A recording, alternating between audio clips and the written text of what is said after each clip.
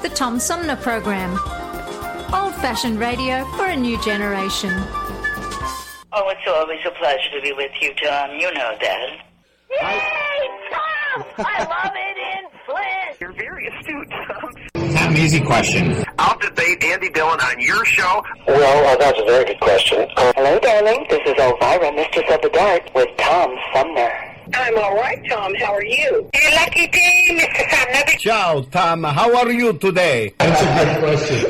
Hi, this is actor, comedian Joe Napodi, and you're listening to the Tom Smothers.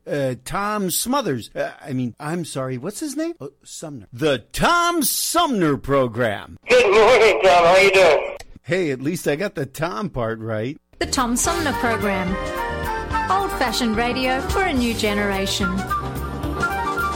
Hi, this is Gretchen Whitmer, and you're listening to the Tom Sumner Program. Hey, welcome back, everybody, as we roll into hour 2 of our 3-hour tour known as the Tom Sumner Program. We're going to shift gears and talk a little bit about leadership and how that manifests itself in different ways with somebody who has a military perspective in and talks about his journey to leadership in the book Treading the Deep is the name of the book, by Command Sergeant Major Bradley Jones. And Brad Jones joins me by phone. Brad, good morning and welcome to the show. Tom, thanks for having me on the show. It's great to be here. Let's talk a little bit about it. It almost sounds like your military career was a series of accidents. And I don't mean it to sound so flippant, but it sounds like you started out in one direction and then kind of went in a different direction. How did that all unfold for you?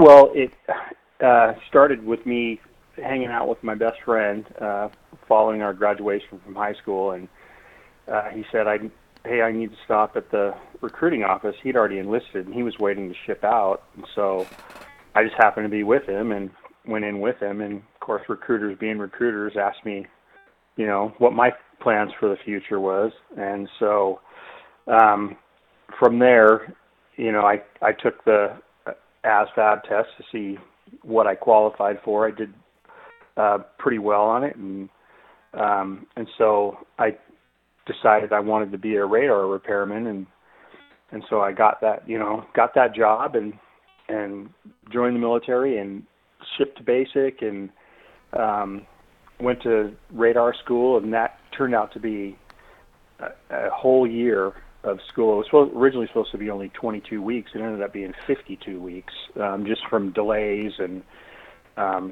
stuff like that. And so after finally getting all qualified and trained, and I get sent to Fort Huachuca, Arizona, the home of the electronic proving ground, and get there thinking I'm still going to work on radars, and find out very quickly that the Army wants me to do a completely different job, which is to test and evaluate emerging capabilities on the battlefield. We were testing night vision goggles, unmanned aerial vehicles.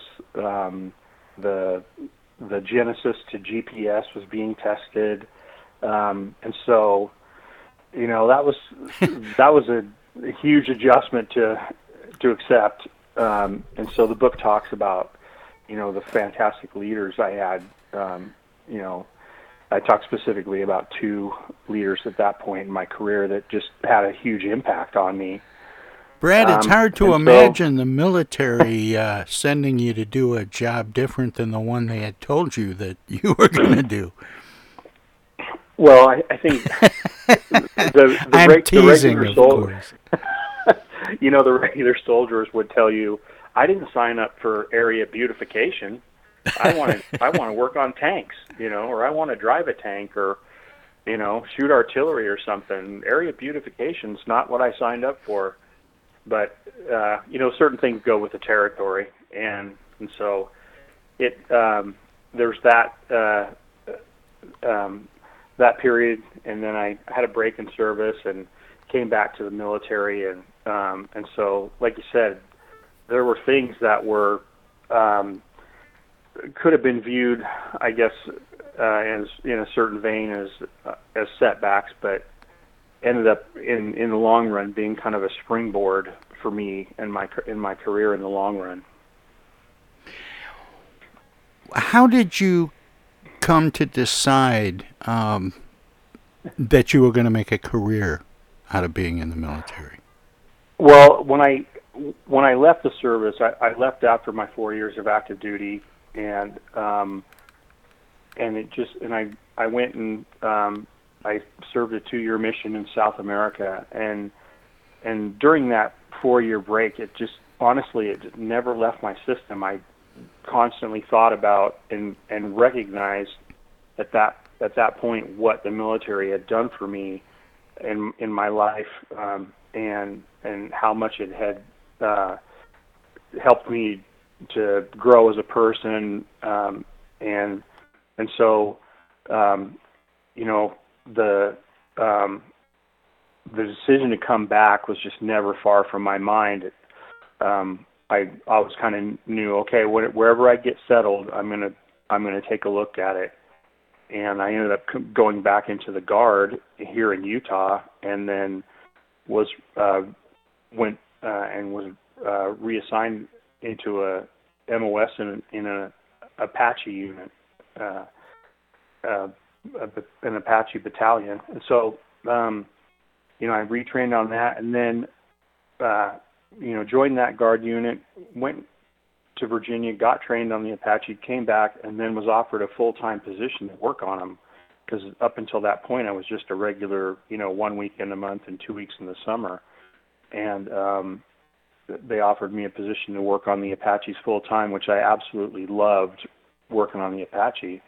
And so that at that point, things just kind of started to take off from there. And so we did a deployment to Kuwait. We happened to get there about a month before September 11th, and so we were one of the most forward deployed combat units at the time that September 11th went down, and at that point, things started to happen in my career, and it just kind of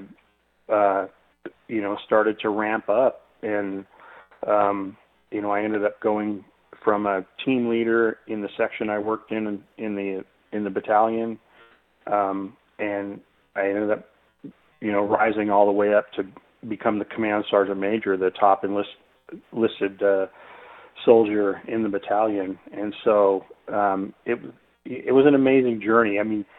I've gotten probably climbing up over 120, 130 reviews on the book, and a lot of the comments are like, "What a ride," and so couldn't put it down. What a ride, that kind of thing. So obviously very grateful for those reviews. Oh, of course. The and it sounds like you were pretty comfortable working with tech. Did that predate your military service? Your comfort working with tech? Not at all. When I sat down with the recruiters, I had no idea what I wanted to do. I knew I didn't want to go infantry or anything like that. I wanted something that was in the technical environment. Of course, this is in '84 when I graduated. So we were starting to get computers in the high school.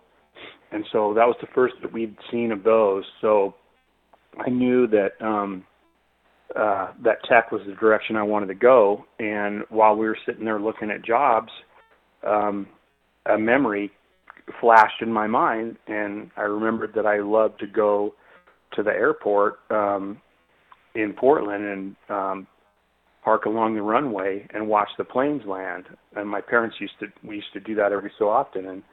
And so the recruiters were like, "Oh, you want to be a pilot?" And I said, "No, I don't want to be a pilot." I had a really scary flight in a twin-engine plane into a storm and thought we were going to crash. And I'm like, nope, I have no interest in being a pilot. And so then they brought up some stuff that had to do with airports, and they're on the screen came up radar repairman, and I just looked at him. I said, you get me that job and I'll join. And so that's kind of how it all began. And of course they promised you that and gave you something else. Well, I got the training. They fulfilled their obligation. They gave me the training, which, in the long run, I looked at it, and when I got to Arizona, one of the probably seminal parts of the book was me realizing I'm not going to work on radars, and going in and taking a huge risk and sitting down with the E8, the master sergeant over that section I worked in. Jack Crumling was his name, and sat down and just across from his desk and shared my feelings. I'm like, I just spent 52 weeks training to be a radar repairman, and now I'm being told that I'm not going to work on radars. And he could have reacted a number of ways, but he looked at me and said, hey, let's go down to the radar lab. And of course we went down there, and I met the guy that I was told that I was going to work for, and that whole radar lab and that airfield at Fort Huachuca had been converted over to be an alternate landing site for the space shuttle. And so the master sergeant down there told me, we're all waiting to go somewhere else, so you don't want to come here. And then he said, are you going to, are you in Jack's section? And I said, yeah. And he said, yeah, that's an amazing opportunity. Jack will take care of you. And then we left there, and Jack said, well, let me show you some of the stuff that we do. And so he took me out to where they were flying UAVs and testing, and where they were testing night vision goggles. And by the time we got done, he'd taken me to a number of facilities on the base. By the time he got done, he looked over at me and said, well, what do you think? You on the team? And I said, absolutely. And he didn't have to do that. He could have just told me, shut up and deal with it. The Army wants you to do this other thing, just deal with it. But welcome to the Army, soldier. Exactly. And that's what I kept hearing in my head, Brad. So wait a minute, yeah. This isn't where I was supposed to be. Anyway, so and I write about many other interactions with him, especially.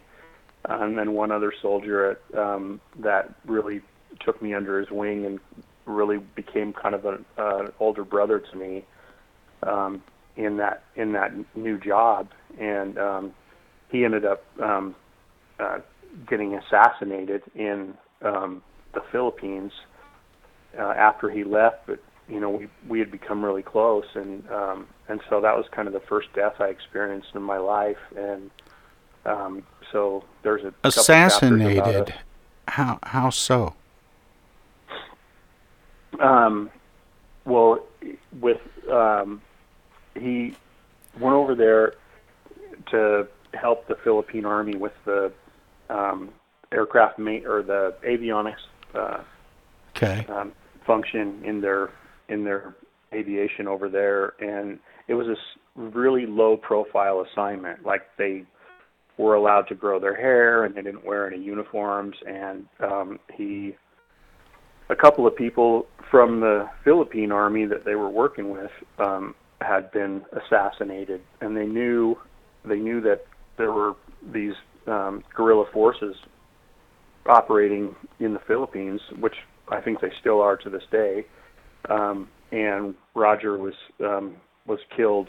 He was basically run over by another vehicle when he was riding his motorcycle into work in the morning. And anyway, so it was all very mysterious, and that was really all the information that we got. And so I ended up, Jack asked me if the family asked that some close friends of Roger's come. Well, I had only known Roger for probably 6 months by that time. The other people in the section that were close to him had known him for years. And so, but Jack came to me and said, would you like to go? And, and I said, absolutely, it'd be an honor. And so I went to Missouri and performed the funeral honors for Roger. Brad, I hate to interrupt, but I have to take a short break here. Can you stick around so we can talk some more? Absolutely, no problem. Great. My guest is Bradley Jones, author of Treading the Deep. We're going to let our broadcast partners squeeze a few words in or do whatever they do when we go to break. If you're streaming us, we have some messages as well. We'll be right back. Everybody's doing a brand new dance now. Hi, this is Mark Farner, and you're listening to the Tom Sumner Program. I'm Julie Lopez with Crime Stoppers. Have you ever wondered what to do if you have information about a crime or the whereabouts of a felony fugitive and you want the police to know but you need to remain anonymous? Well, here's what you can do. You can go to p3tips.com or download the mobile app. You can go to Crime Stoppers of Flint and Genesee County's Facebook page and click on the Leave an Anonymous Tip tab, or you can call 1-800-422-JAIL. All methods are anonymous, and if your help leads to a felony arrest, you may be eligible for a cash reward. Remember, your voice matters. Our fellow Americans. Right now, the COVID-19 vaccines are available to millions of Americans. And soon, they will be available to everyone. The science is clear. These vaccines will protect you and those you love from this dangerous and deadly disease. They could save your life. So we urge you to get vaccinated when it's available to you. That's the first step to ending the pandemic and moving our country forward. It's up to you.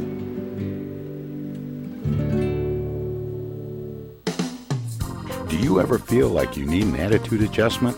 Are you wishing there was a magic pill or a new app for your mobile device?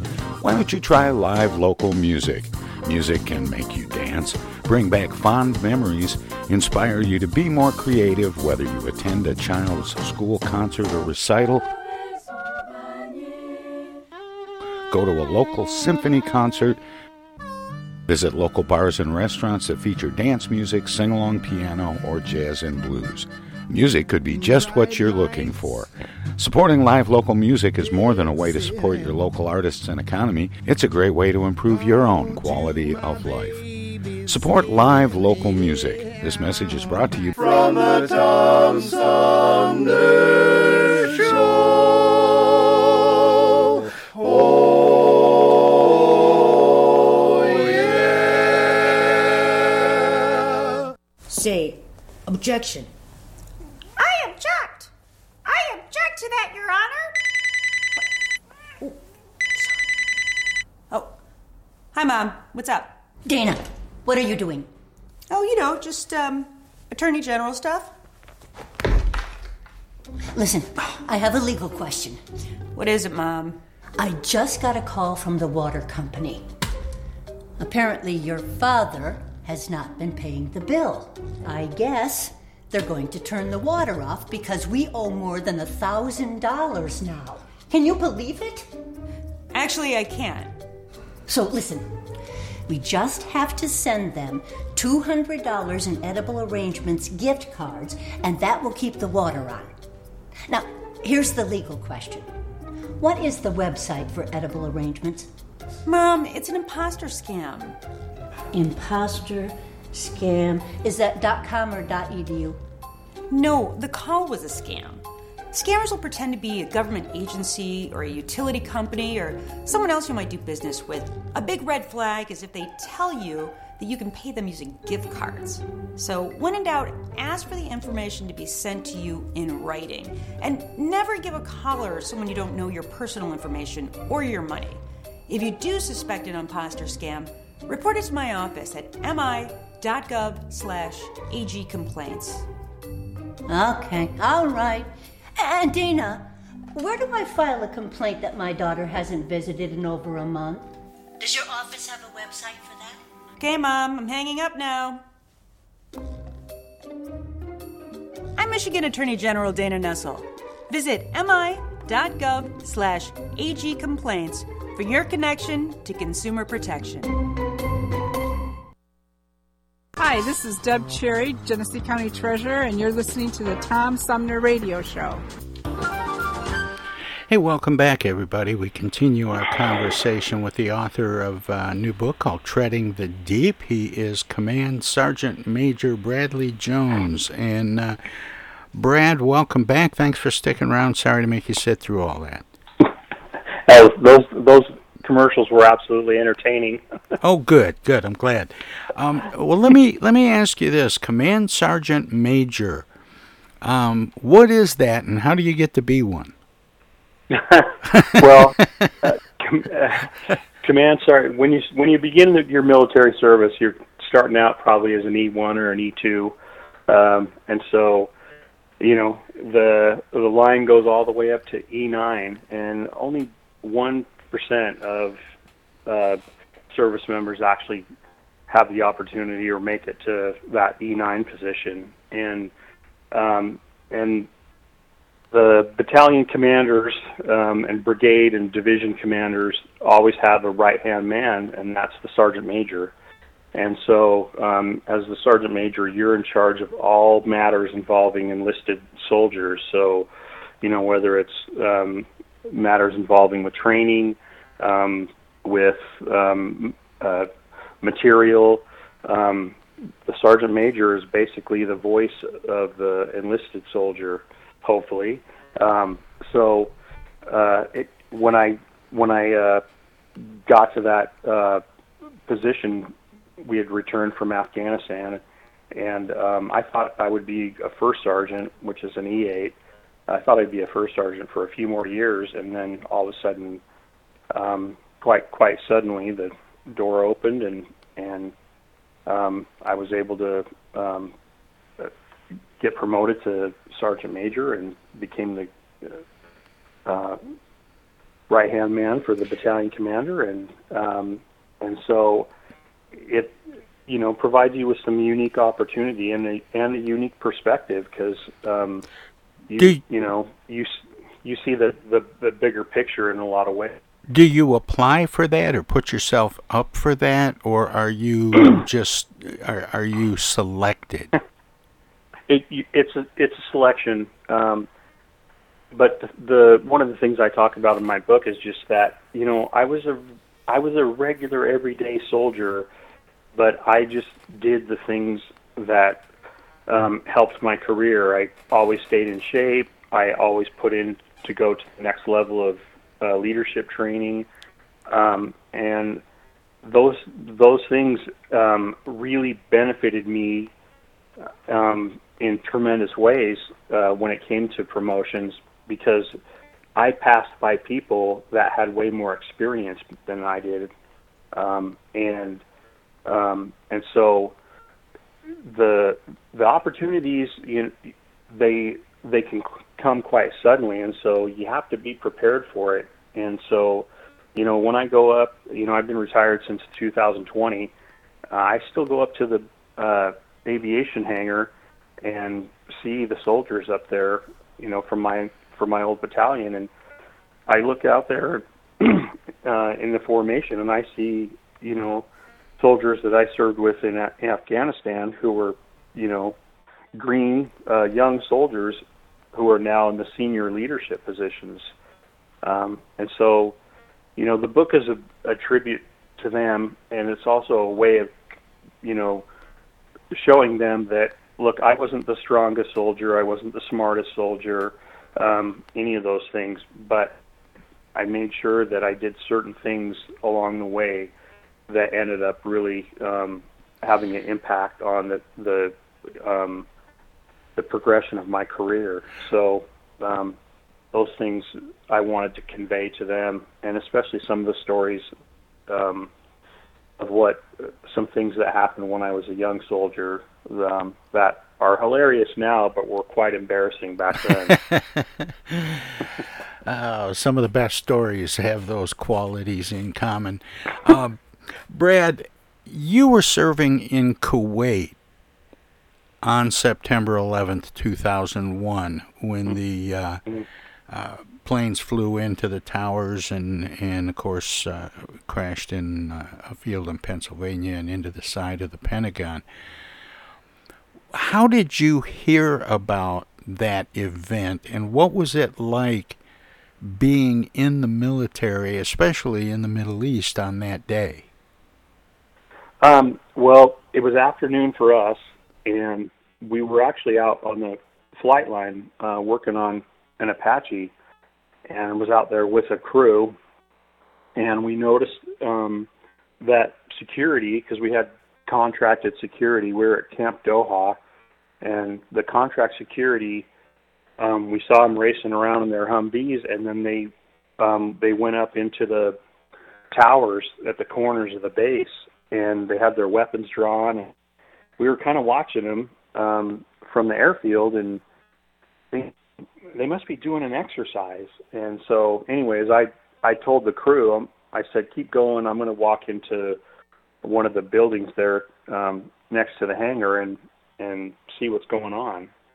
And because we hadn't heard anything about an exercise going on, and usually that's the kind of thing that you would hear about. And so I walked into the contracting trailer, and they had the radio going, and all the contractors were sitting at their desks, and everybody was just had the 10,000-mile stare, and they were all silent, and the radio was playing, and I walked in and said, what's going on? And they said, a plane hit the World Trade Center, and another plane just hit.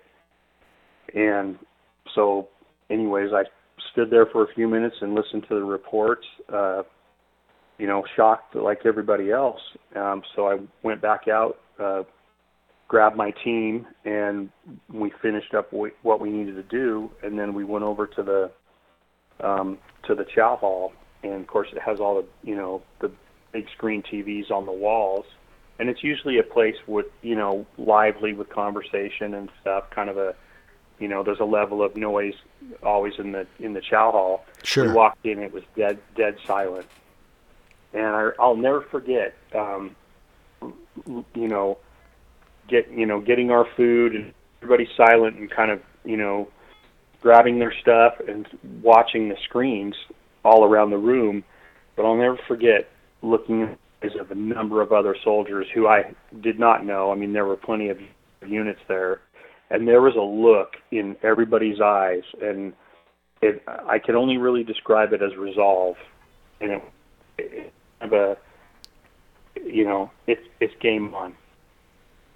We knew like that we were absolutely going to be involved in whatever transpired next, and of course from that time that changed everybody's lives in the military for the next 20 something years. So in the days and weeks and I suppose months following that day, did you notice in your career and maybe in the careers of soldiers around you an acceleration?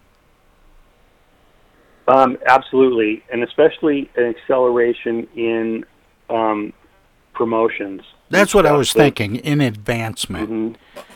Absolutely. I mean, the deployment cycle has some some ancillary effects on things, and one of those effects was that I saw soldiers that would normally have waited 5 to 10 years for a certain rank, getting that rank very rapidly within a couple years. I mean, there's eligibility restrictions. You have to have been in the military so many years or been so many years in the grade that you're at.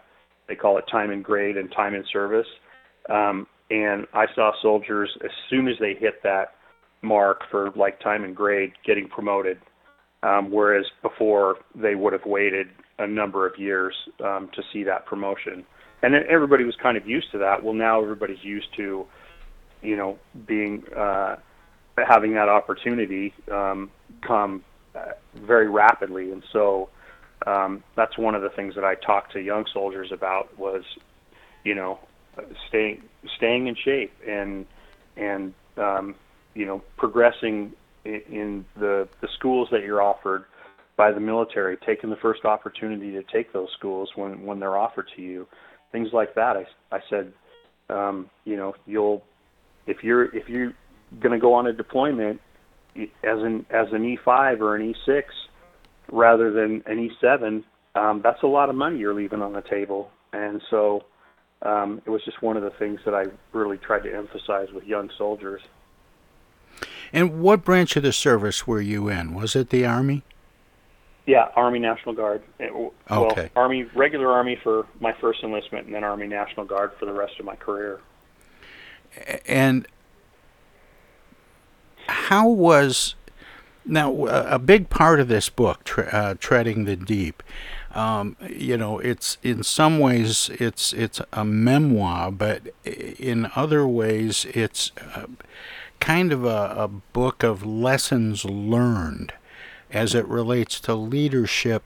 Most of us think about, when you talk about leadership in the military in the same sentence, we think of it as being a very top-down corporal kind of environment. But yet, we were joking a little bit in the earlier segment about how when you signed up for a particular job, and then as soon as you got, where you were going to be assigned, they put you on a different job.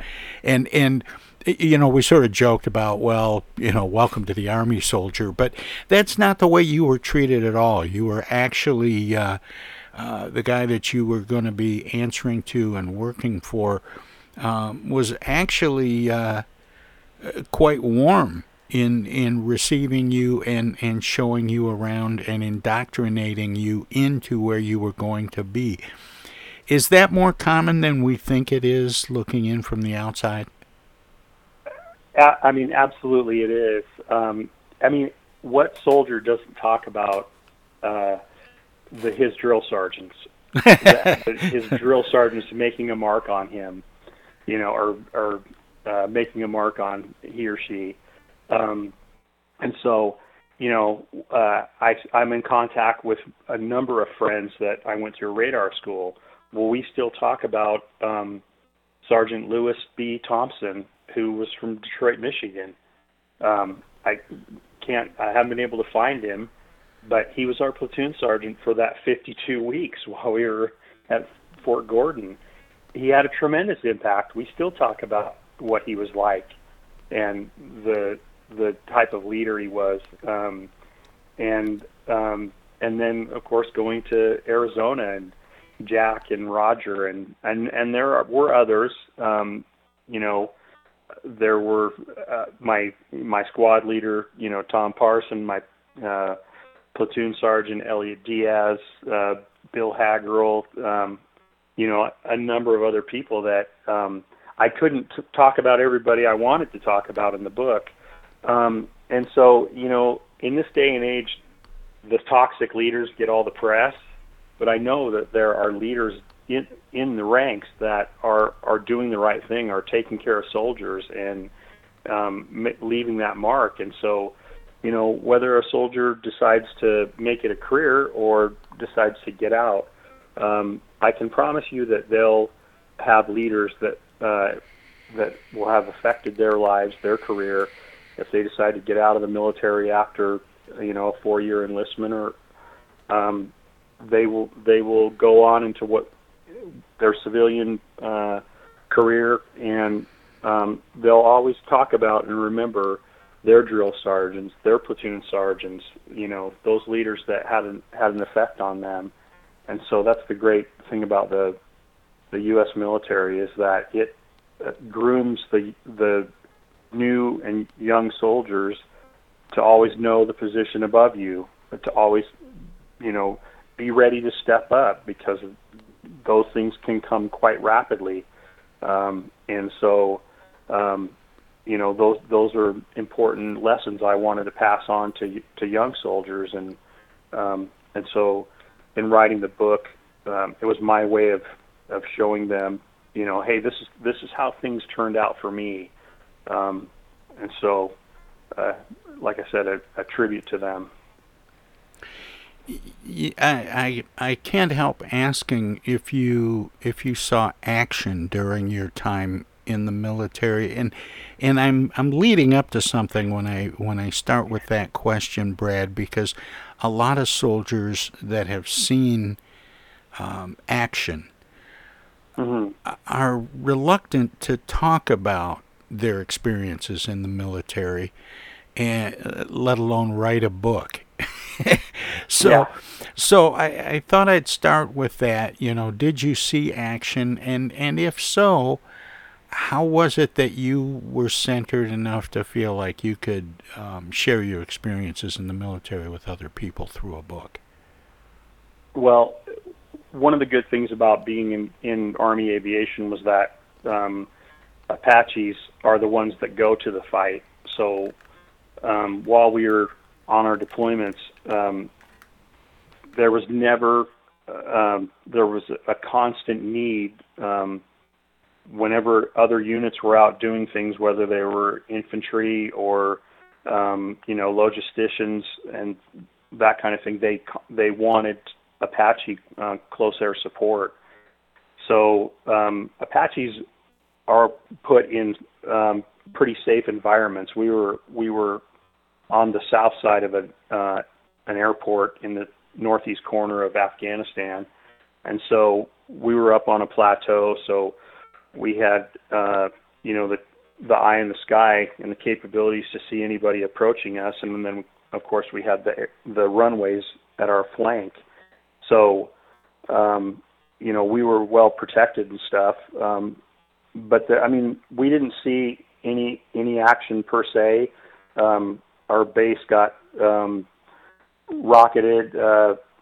I traveled to a couple. I had soldiers at three locations, so I traveled to see them, and it seemed like every time I went to another place, that base got rocketed, and so that's probably the extent of the action that I was near, and so.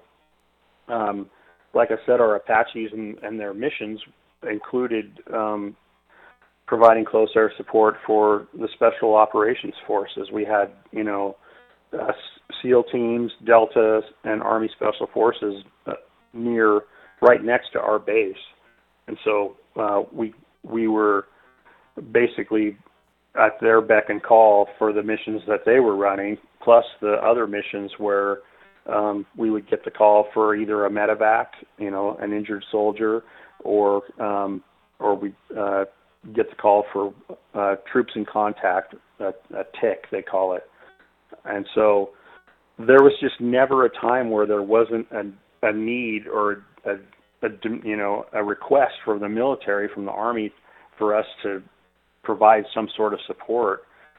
So our pilots just flew, and it's an insane amount of combat hours, and so I think Army aviation, the enlisted soldier is a smart one, because we're really the only ones in the Army that send the officers into combat while we take care of things, their equipment and things back at the base. And so usually with the Army, it's the officers sending the enlisted into the combat, but that's the benefit of being in Army aviation is that dynamic is reversed, and so those things. There's, even if you don't see actual combat, there's a level of uncertainty that is always with you, when you're in a combat zone, and so. Our soldiers carried their weapons around at all times, unless they were working on an Apache. They had their weapons slung with them, and because there were plenty of other bases in Afghanistan at the time that were being attacked, and we fully expected that ours would be attacked because we have Apaches there. The Taliban, at least at that time, knew the capabilities that we brought to the table, and so, they, if they had the opportunity, they would absolutely try to neutralize that capability. So, those are the things that you that you deal with. And one of the other things that my book talks about is that my son was in my company, and he was an Apache mechanic.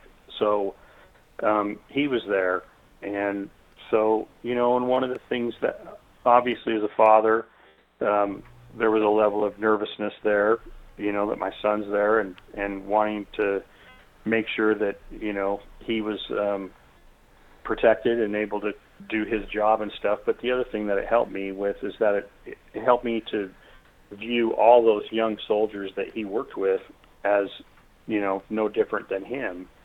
And so, like I said, when I go back to my battalion and I look over those formations, I see those young soldiers who are now senior leaders in the battalion, and remember that they were green, they were inexperienced when we went to Afghanistan. Is the book designed for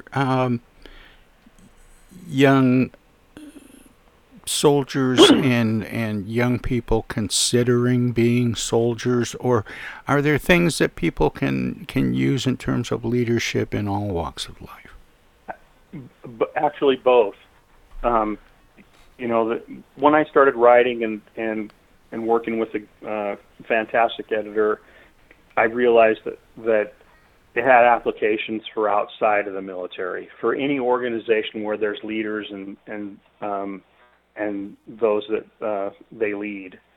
And how much is leadership tied to rank? It's tied in the about the second level, when soldiers get to basically like an E4, then they're considered a junior, NCO. And so then they start the leadership track. It starts very young.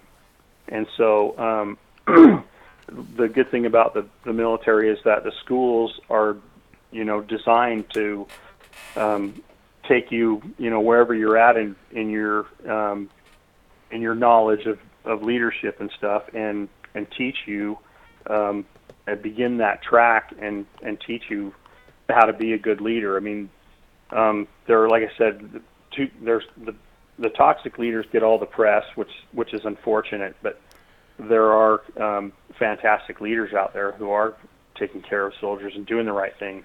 And so, those things are instituted to start early in that soldier's career. So the application, if a young person's in the bookstore or online and wants to, look at my book, the one thing, if they have any thoughts of joining the military, this would be the book for you, because it takes you from day one through basic. Like, if you want to know what basic training is like, Brad, then read this book.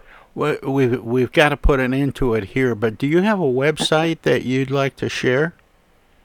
I do. I'm on Instagram, author Bradley Jones, Twitter, author BP Jones, Facebook is Bradley.Jones, or BradleyJones.3914, and I also have my personal website, which is authorBradleyJones.wordpress.com. And so my book's available on Amazon, Barnes & Noble. It's on paperback, Kindle, and the audiobook's out. Well, thanks, Brad, and keep up the good work. Hey, thanks, Tom, for having me Hello on the there, show. citizens. Take care. Darkwing Duck here, and every time I'm in Flint fighting crime, I always stop by the Tom Sumner program. Don't forget, stay dangerous. Darkwing Duck out. East Village Magazine is the monthly neighborhood magazine read all over Flint. With support from grants, donations, and advertisers, East Village Magazine's talented local writers give you an in-depth look at local news, issues, and people that make Flint, Flint. Copies of East Village Magazine are available at many of your favorite shops and restaurants around Flint, or online at eastvillagemagazine.org. East Village Magazine, community-focused and community-supported.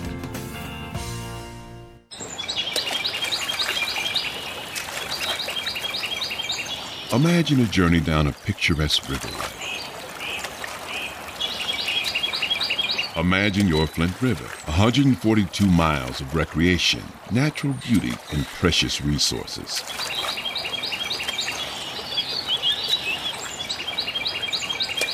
The Flint River is a vital resource that is available for all to use and enjoy.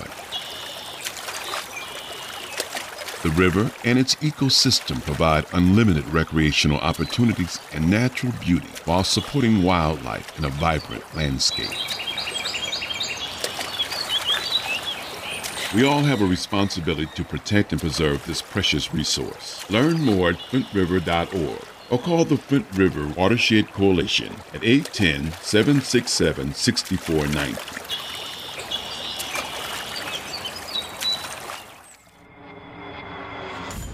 The Tom Sumner Program plays host to the best political roundtable on radio every Wednesday from 10 a.m. to noon. Armchair Politics features great commentary and analysis about the headlines from local, state, and national politics with an alumni of world-class pundits, plus quotes, tweets, and those weird and wacky stories we call the X-Files. If it's Wednesday, catch Armchair Politics on the Tom Sumner Program.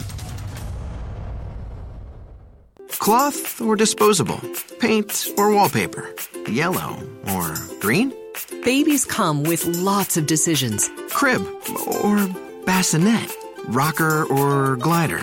So when it comes to protection against diseases, go with the safest, most effective choice, vaccination. To protect your child against 14 serious childhood diseases like measles, meningitis, and whooping cough. That's why nearly all parents choose it. Stroller or carriage, basketball or soccer. So get all the recommended vaccinations for your baby by age 2. For more reasons to vaccinate, talk to your child's doctor. Go to cdc.gov/vaccines or call 800-CDC-INFO. Justin or Justine. Immunizations help give you the power to protect your baby. A message from the Centers for Disease Control and Prevention. Hey, why are we stopping? We're going to be late for the show. Mom, Dad, we got to get gas. Not here, you're not. This place is charging an arm and a leg. Look, these days price swings of 30 or 40 cents per gallon aren't unusual, but when a gas station charges a price way above the price at similar stations, that could be gas gouging. Michigan gas stations sell the correct quality and quantity of gas most of the time. But when a station does try to illegally take advantage of drivers, my office is here to stop them. Stop Attorney Generaling! We got a concert to get to! I hope she doesn't sit next to us. Narc. This is Attorney General Dana Nessel. If you have information about potential gas gouging, call my office or go online at michigan.gov/AG. Put those away, we're at a gas station. This is U.S. Senator Gary Peters, and you're listening to the Tom Sumner Program. Welcome to this presentation of the Comedy Spotlight on the Tom Sumner Program.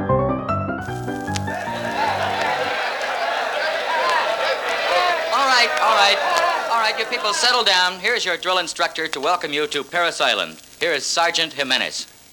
Okay. Here is Sergeant Jimenez. And I want to welcome all you no-good, stupid-headed knuckleheads to Paris Island. And that's the last kind words you'll hear from me. Now I'm going to let you guys know what's going to happen here. I'm going to take you and I will work you until you drop, and then I will work you some more. You are nothing now, you are just a bunch of spineless honey fishes. I'm going to treat you rough, and you will get no pity from me. You're in the Marines now. Are there any questions? Sergeant. What, darling?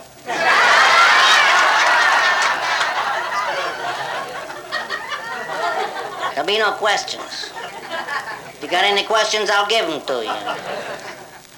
All right, we're going into training today. I will take you out, and you will crawl 100 yards through the mud under the barbed wire with the machine gun bullet shooting over your heads. You will go to the fields filled with the boiling oil for another 100 yards. And after that, we'll start training. Now, during your training, we will observe the buddy system. Each of you will have a buddy. Stay close to your buddy because your buddy depends on you and you depend on your buddy. If you have to swim, stay close to your buddy and he will help you. If you are under fire, stay close to your buddy and he will save you. And if you get wounded, your buddy will kiss it and make it well.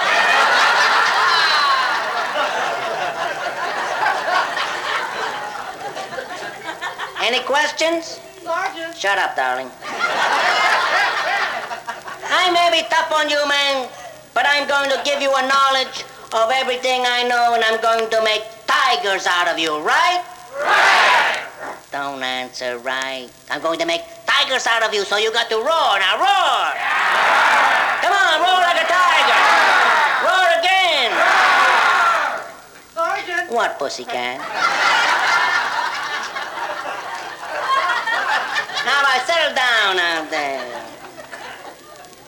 Yes, man, I may be rough on you and tough on you, but someday you will walk up to me and you will say, thank you. And I will say, you're welcome.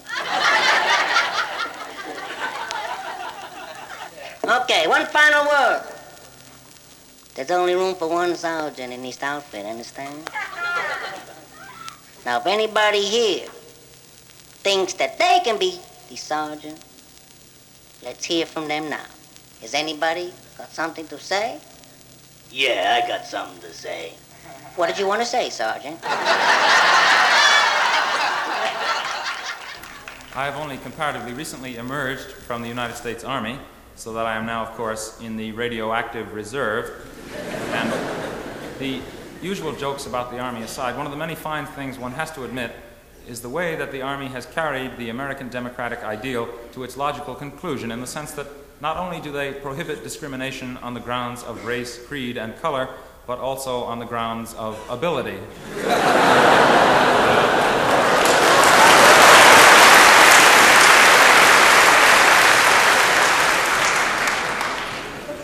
Be that as it may, some of you may recall the publicity a few years ago attendant upon the Army's search for an official Army song to be the counterpart of the Navy's Anchors Aweigh and the Air Force's Up in the Air, Junior Birdman, and so on.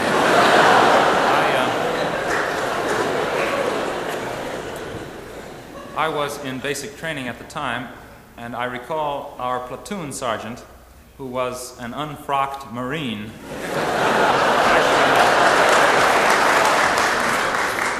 Actually, the change of service had come as quite a blow to him because it meant that he had to memorize a new serial number, which took up most of his time.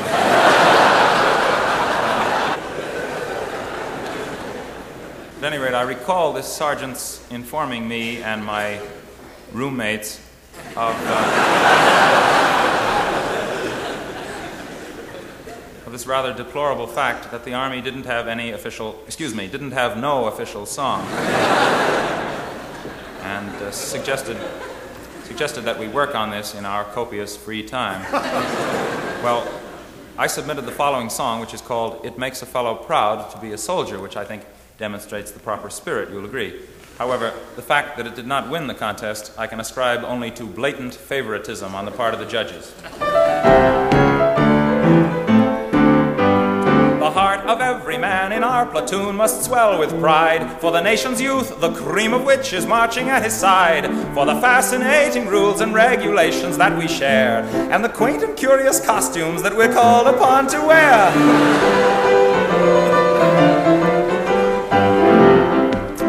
Now Al joined up to do his part, defending you and me.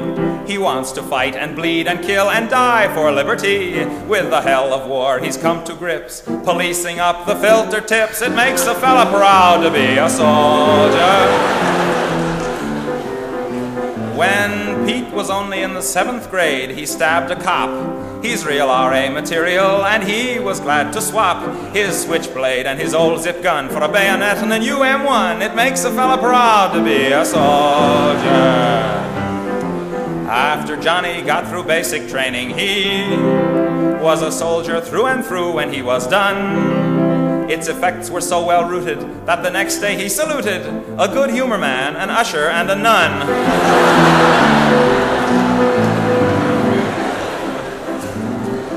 Now, Fred's an intellectual, brings a book to every meal. He likes the deep philosophers, like Norman Vincent Peale.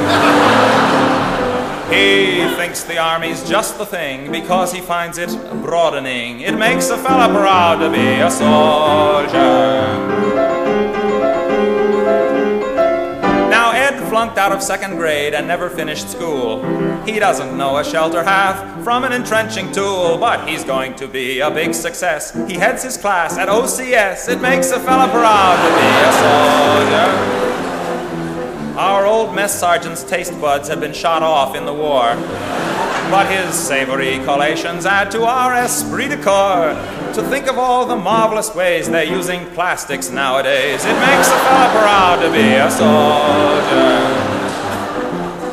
Our lieutenant is the up-and-coming type. Played with soldiers as a boy, you just can't bet. It is written in the stars, he will get his captain's bars, but he hasn't got enough box tops yet. Our captain has a handicap to cope with, sad to tell. He's from Georgia, and he doesn't speak the language very well. He used to be, so rumor has, the dean of men at Alcatraz. It makes a fella proud to be what as a kid I vowed to be. What luck to be allowed to be a soldier at ease. This was another Comedy Spotlight on the Tom Sumner Program.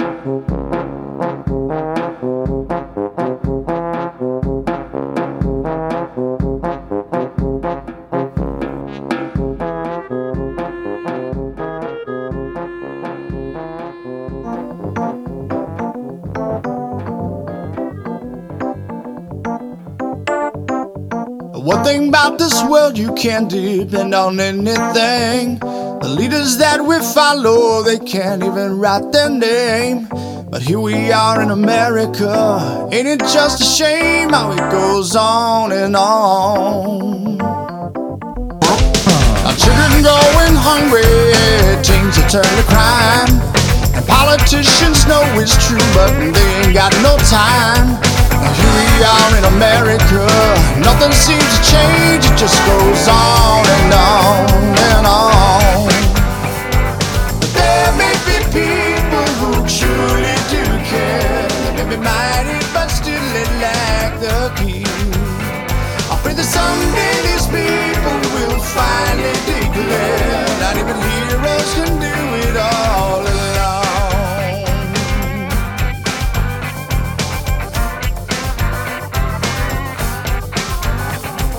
Tell me what you think when you see women being beaten. And how's it make you feel to know the one you love is cheating? That's the life in America. Someone stop the train, it can't go on and on. Ooh, and where's the Constitution when you need it to refer? The things that are unlawful, have the papers all been burned? Yeah, that's the life in America. Should I still remain or just go on and on and on?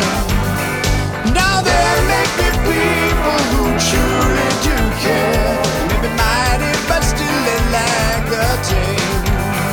I pray that someday this world will finally declare not even heroes can do it all alone. All alone.